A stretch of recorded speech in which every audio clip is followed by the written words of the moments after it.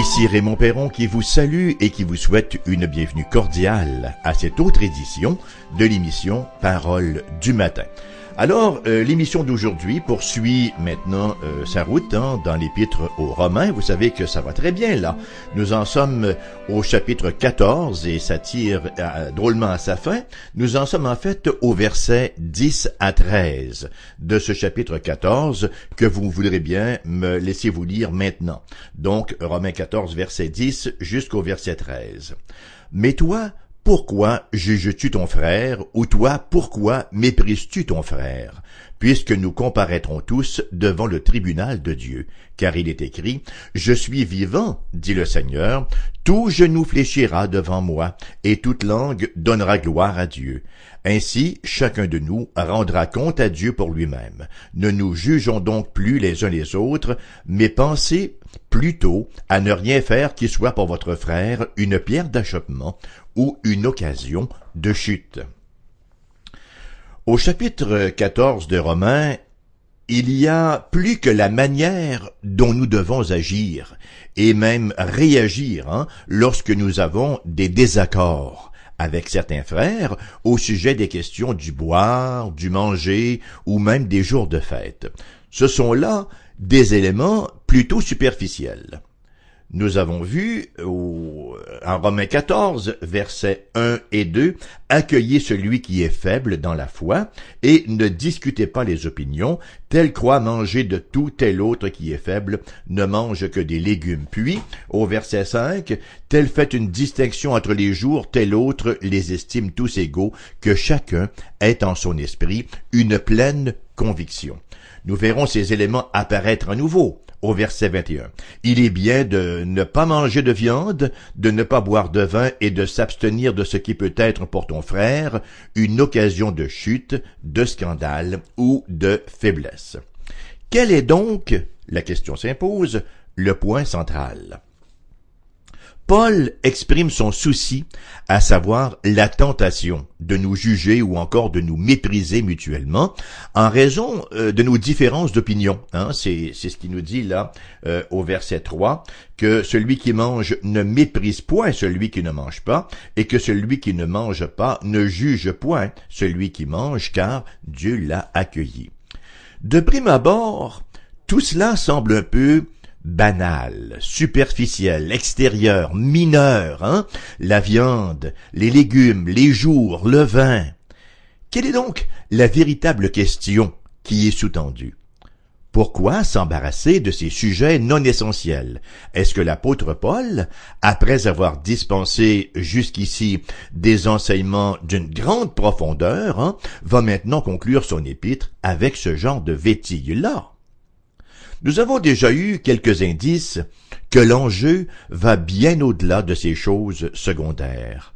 L'apôtre, en effet, a élevé considérablement le niveau de ces choses-là en introduisant de grandes vérités au sujet de Dieu, du Christ et du salut. Au verset 3, par exemple, il nous dit de ne pas juger le frère faible, car Dieu l'a accueilli. Alors nous avons ici la doctrine de la justification par la foi, non par la viande ou par les légumes.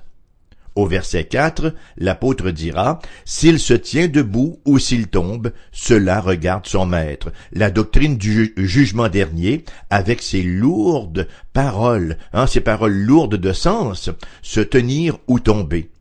Puis il ajoute, dans la deuxième partie du verset 4, la doctrine de la persévérance de la grâce divine. Mais il se tiendra debout, car le Seigneur a le pouvoir de l'affermir. Plus loin, au verset 8, Paul fait le lien entre la question de la viande, des légumes, des fêtes et du vin, et la question de la vie et de la mort et la résurrection du Christ Jésus. Alors, il faut bien admettre que c'est un peu troublant. Pourquoi Paul y va-t-il d'un discours aussi sérieux au sujet de la viande, des légumes, des fêtes et du vin? La réponse est renversante. Dans l'esprit de l'apôtre, ce qui est véritablement en jeu dans ce chapitre-là, c'est la vie éternelle.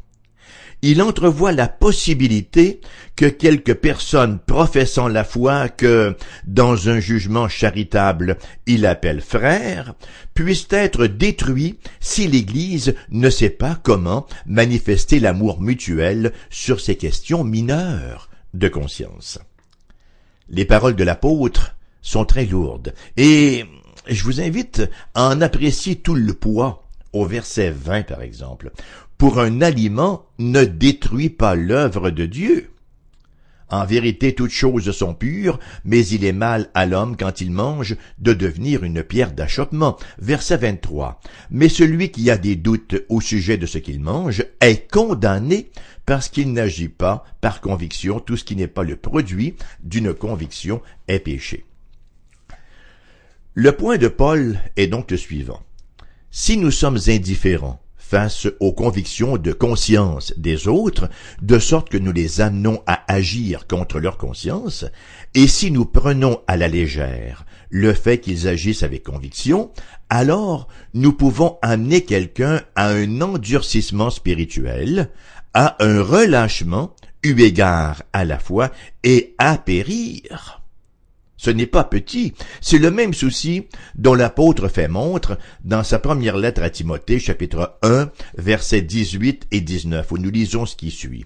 « La recommandation que je t'adresse, Timothée, mon enfant, selon les prophéties faites précédemment à ton sujet, c'est que, d'après elles, tu combattes le bon combat en gardant la foi et une bonne conscience. » Cette conscience, quelques-uns l'ont perdue et ils ont fait naufrage par rapport à la foi. C'est le même enjeu que nous retrouvons ici donc en Romains 14. Et bien sûr, cela soulève la question si fondamentale de la sécurité éternelle qui nous est enseignée dans la parole de Dieu. La question de la certitude de l'efficacité de la croix du Christ pour notre salut. Le texte nous dit que notre façon de nous aimer les uns les autres, dans les situations de différence d'opinion, revêt une grande importance. Cela, en effet, peut conduire quelqu'un au ciel ou en enfer, somme toute, ce qu'il nous dit l'apôtre dans ces versets-là. Nous reviendrons bien sûr sur cette importante question lors de notre prochaine émission, parce que le problème n'est qu'apparent. Aujourd'hui, nous allons, dans les versets 10 à 13, observer comment l'apôtre Paul nous traite cette importante question, justement la question des questions non importantes. Il nous donne d'abord un commandement, ou si vous préférez, une exhortation négative, puis il y va d'un argument. Ensuite, il fait la même exhortation, mais cette fois autant positive que négative. Donc, je nous invite à voir ensemble ces trois étapes-là. Premièrement, le commandement négatif, ne pas juger ou mépriser son frère. Alors, c'est le commandement de la première partie du verset 10. De ce chapitre 14. « Mais toi, pourquoi juges-tu ton frère? Ou toi, pourquoi méprises-tu ton frère? » Et c'est la question là, ce sont des questions, mais le point de son exhortation est clair. Ne passe pas de jugement sur ton frère et ne méprise pas ton frère. C'est précisément ce que nous avons trouvé déjà. D'ailleurs, c'est verbatim, la même terminologie un peu plus tôt au verset 3. Il est donc ici question de jugement ou de mépris.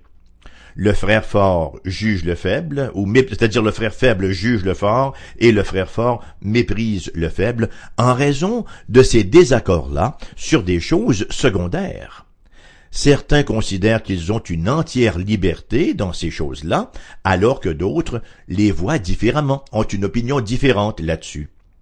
Vraisemblablement, le mot « jugement » ici veut dire être critique, lorsqu'il nous est dit « ne juge pas ton frère ».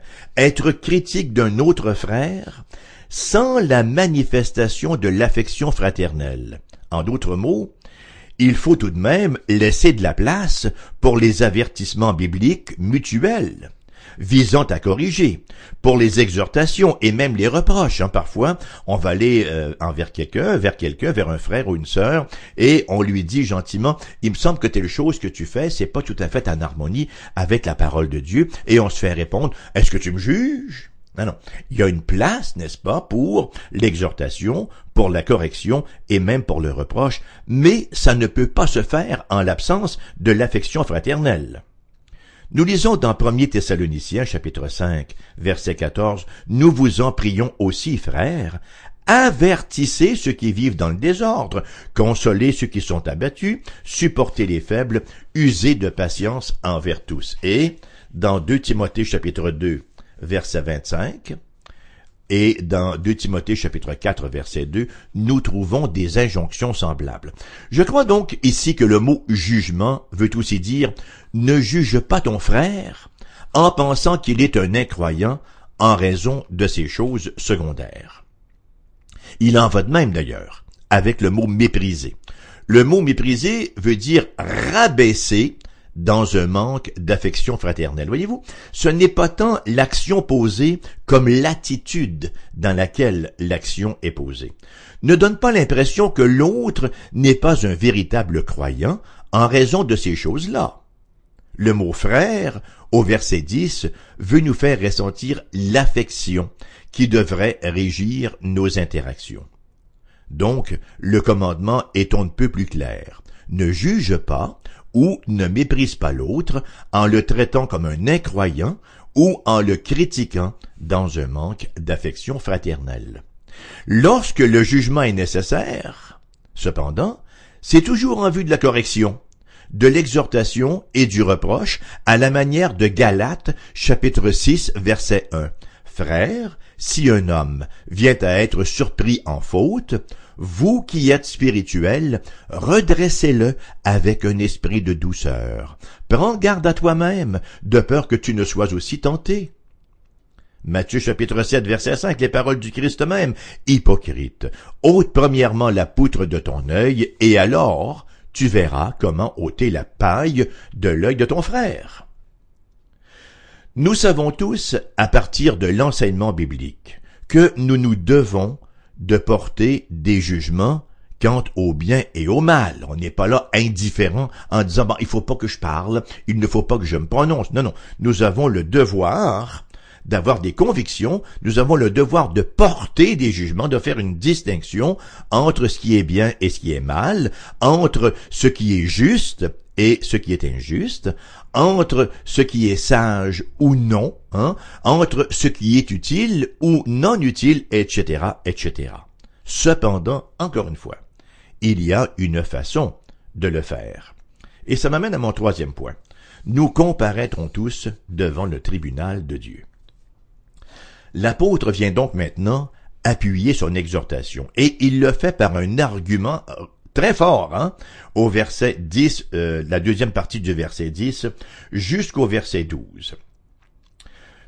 Pourquoi méprises-tu ton frère ou juges-tu ton frère, puisque nous comparaîtrons tous devant le tribunal de Dieu, car il est écrit, « Je suis vivant, dit le Seigneur, tout genou fléchira devant moi, et toute langue donnera gloire à Dieu. Ainsi, chacun de nous rendra compte à Dieu pour lui-même. » Vous aurez vraisemblablement noté l'emphase de l'apôtre Paul dans ces versets. Tous, tout, toutes, chacun. Je relis là pour qu'on puisse bien saisir. « Puisque nous comparaîtrons tous devant le tribunal de Dieu, car je suis vivant, dit le Seigneur, tout genou fléchira devant moi, et toute langue donnera gloire à Dieu. Ainsi, chacun de nous rendra compte à Dieu pour lui-même. » Alors, tous, tout, toutes, chacun. On ne peut donc pas passer à côté du message. Chaque personne, chaque individu rendra compte personnellement à Dieu pour sa vie. Nous aurons tous, c'est-à-dire que chacun d'entre nous, tous les êtres humains sans aucune exception, auront à comparaître devant le tribunal de Dieu. Vous, moi et chaque créature humaine devra se présenter devant le trône du Créateur et juge de tout l'univers. Personne, voyez-vous, n'est une statistique ou un numéro. Bon, peut-être que dans la société, nous sommes des numéros d'assurance sociale et dans d'autres domaines, nous sommes un autre numéro, mais aux yeux de Dieu, nous ne sommes pas des statistiques, non plus que des numéros. Nous avons tous été créés par Dieu pour une raison et nous devrons rendre compte à Dieu sur la manière dont nous nous serons acquittés du but pour lequel nous avons été créés, à savoir croire en lui, obéir à sa parole et manifester sa gloire dans le monde, parce que Dieu a tout fait pour sa gloire. Il nous a créés pour manifester sa gloire, mais les êtres humains lui tournent le dos et cherchent leur propre gloire. Voilà donc une offense grave au roi des rois, et il y aura des conséquences, il y aura des comptes à rendre pour cela. Le Nouveau Testament, d'ailleurs, nous fournit plusieurs images du jugement dernier. Voyons-en au moins une là pour bien saisir l'argument de l'apôtre Paul, et c'est tiré du livre de l'Apocalypse au chapitre 20, les versets 12 à 15. L'apôtre Jean d'écrire « Et je vis les morts, les grands et les petits, qui se tenaient devant le trône. Des livres furent ouverts, et un autre livre fut ouvert, celui qui est le livre de vie. Et les morts furent jugés selon leurs œuvres, d'après ce qui était écrit dans ces livres. La mer rendit les morts qui étaient en elle. La mort et le séjour des morts rendirent les morts qui étaient en eux, et chacun fut jugé selon ses œuvres. Puis la mort et le séjour des morts furent jetés dans l'étang de feu. C'est la seconde mort, l'étang de feu. Quiconque ne fut pas trouvé écrit dans le livre de vie fut jeté dans l'océan de feu. Alors on voit donc ici que tout le monde, tous les êtres humains comparaîtront devant le tribunal de Dieu au dernier jour pour rendre des comptes. Ceux dont le nom est écrit dans le livre de vie, bon, ceux-là, bien sûr, seront exempts du jugement. Ils passeront devant le tribunal de Dieu, mais seront, bien sûr, confirmés dans leur justification, puisque le Christ Jésus a porté leur condamnation. Les autres, par contre, voilà, se verront attribuer le jugement qui convient à leur rébellion, et c'est l'étang de feu, nous est-il rapporté ici. Bien sûr que ce verset-là n'est pas en train de nous parler d'un salut par les œuvres. Quiconque ne fut pas trouvé ici ou écrit dans le livre de la vie. Ceux dont le nom est écrit dans le livre de la vie, bien sûr, c'est ceux qui ont le salut en Christ Jésus. Aucune œuvre n'est acceptable à moins qu'elle ne soit faite dans la foi. C'est une clarté cristalline partout dans le Nouveau Testament, entre autres dans Éphésiens 2. C'est par la grâce que vous êtes sauvés, par le moyen de la foi. Cela ne vient pas de vous, ce n'est pas par les œuvres, afin que personne ne se glorifie. Maintenant, est-ce à dire que ces livres-là sont inutiles lorsque vient le temps du jugement de ceux dont les noms sont inscrits dans le livre de la vie? Absolument pas. Lorsque Paul écrit au chapitre 2 de Romains au verset 6 que Dieu rendra à chacun selon ses œuvres, il ne fait aucunement mention du salut par les œuvres, cependant que les œuvres confirment la réalité de notre foi à salut. Vous entendez très souvent ici, sur les ondes de Foi FM, une pensée du puritain Thomas Watson qui dit « Le fruit ne rend pas l'arbre bon ou mauvais, mais il nous dit si l'arbre est bon ou mauvais. » Donc, pour les croyants, pour ceux qui ont été rachetés par Jésus-Christ, qui ont reçu la nouvelle vie de l'Esprit, bien sûr qu'il y a des œuvres conséquentes au salut. Ces œuvres-là ne sauvent pas, elles ne viennent que confirmer la réalité du salut.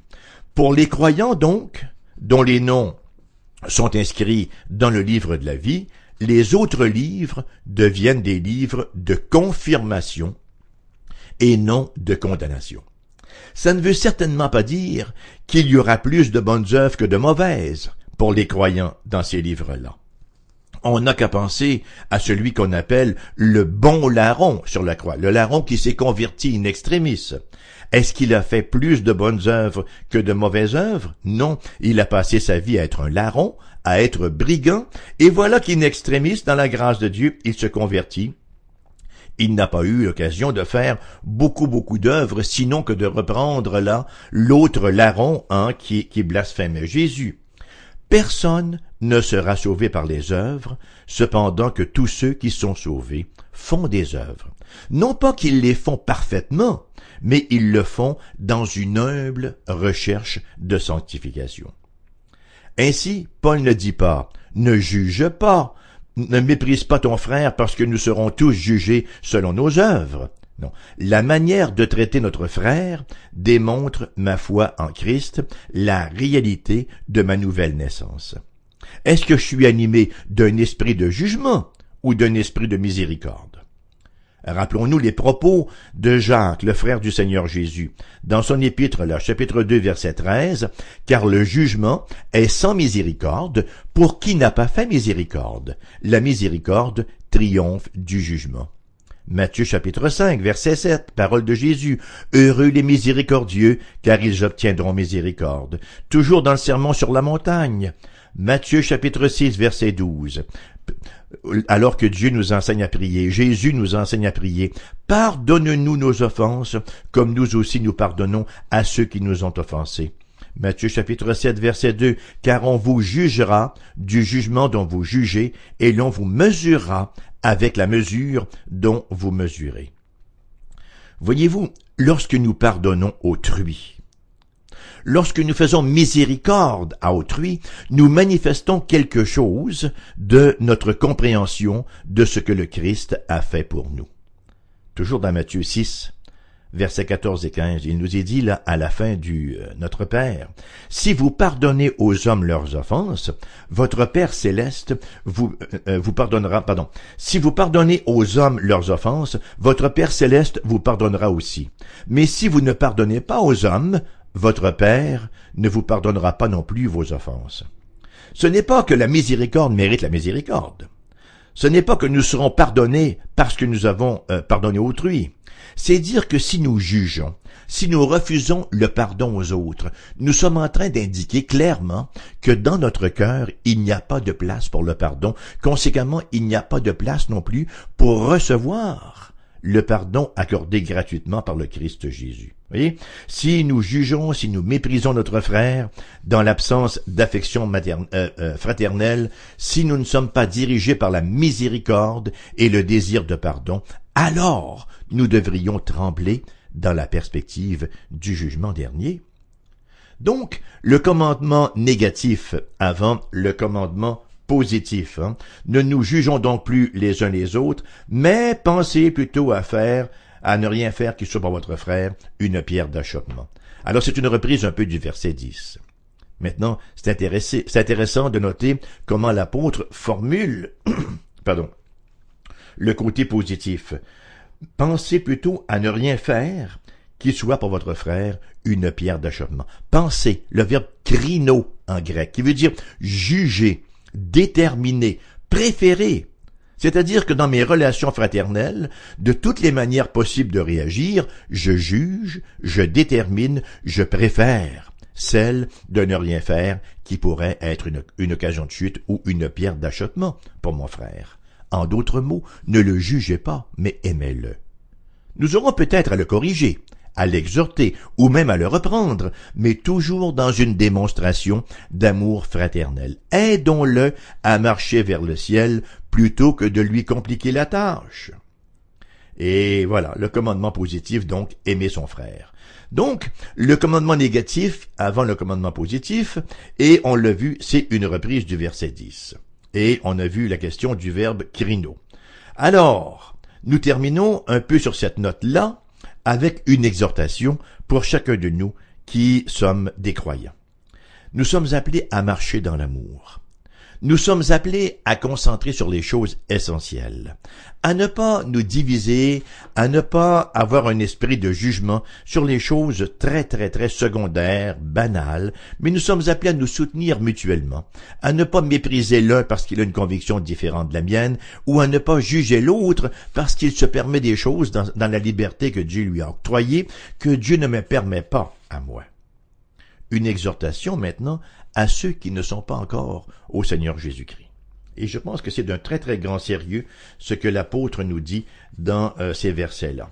Nous aurons tous à comparaître devant le tribunal de Dieu, car il est écrit, « Je suis vivant, dit le Seigneur, tout genou fléchira devant moi, et toute langue donnera gloire à Dieu.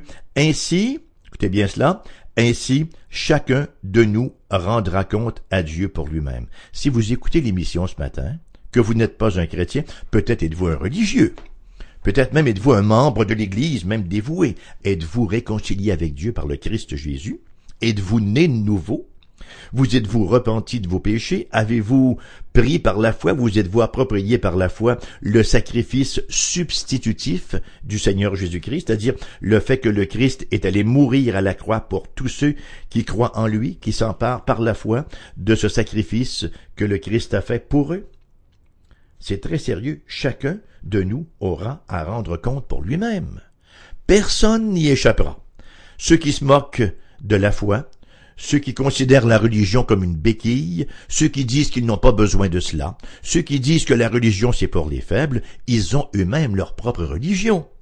Ils s'adorent eux-mêmes ou ils adorent leur raison et ils savent fort bien, au plus profond d'eux-mêmes, qu'il existe un Créateur auquel ils auront à rendre des comptes, tôt ou tard. Et on n'a pas la date, parce que c'est Dieu qui décide de la durée de nos jours. Donc, l'importance de venir au Christ sans délai. Qui sait ce que nous réserve la prochaine minute, le prochain jour, la prochaine semaine? Venez au Christ Jésus. Venez rencontrer la personne glorieuse et majestueuse du Seigneur Jésus-Christ dans sa bonne parole. Le Seigneur qui donne gratuitement l'eau de la vie éternelle à ceux qui viennent à lui, les bras tendus par la foi, reconnaissant qu'ils ne peuvent rien faire, mais reconnaissant que le Christ a tout accompli ce qui est nécessaire pour le salut. Comme le dit le beau cantique, « Tel que je suis, sans rien à moi, sinon ton sang versé pour moi. » Ça se termine comme cela. Ce matin, l'émission vous reviendra en rediffusion à 14h cet après-midi. Si vous désirez nous écrire, voici notre adresse postale, AERBQ, casier postal 40088 Québec, QC, G1H2S5. Mon adresse courriel, vous la trouverez sur notre site internet. Allez sur le site foifm.com et laissez-vous là rediriger vers les liens. Il y a un lien AERBQ qui est notre association d'église. Il y a un lien radiodiffusion et vous trouverez mon adresse courriel là. Vous désirez nous téléphoner, nous avons effectivement une boîte vocale pour prendre votre message. Pour les gens de la région de Québec, 418-688-0506. Ailleurs en province, 1-877-659-0251. Je vous souhaite une journée fameuse, glorieuse, une journée bénie, une journée de paix et je vous convie à la prochaine.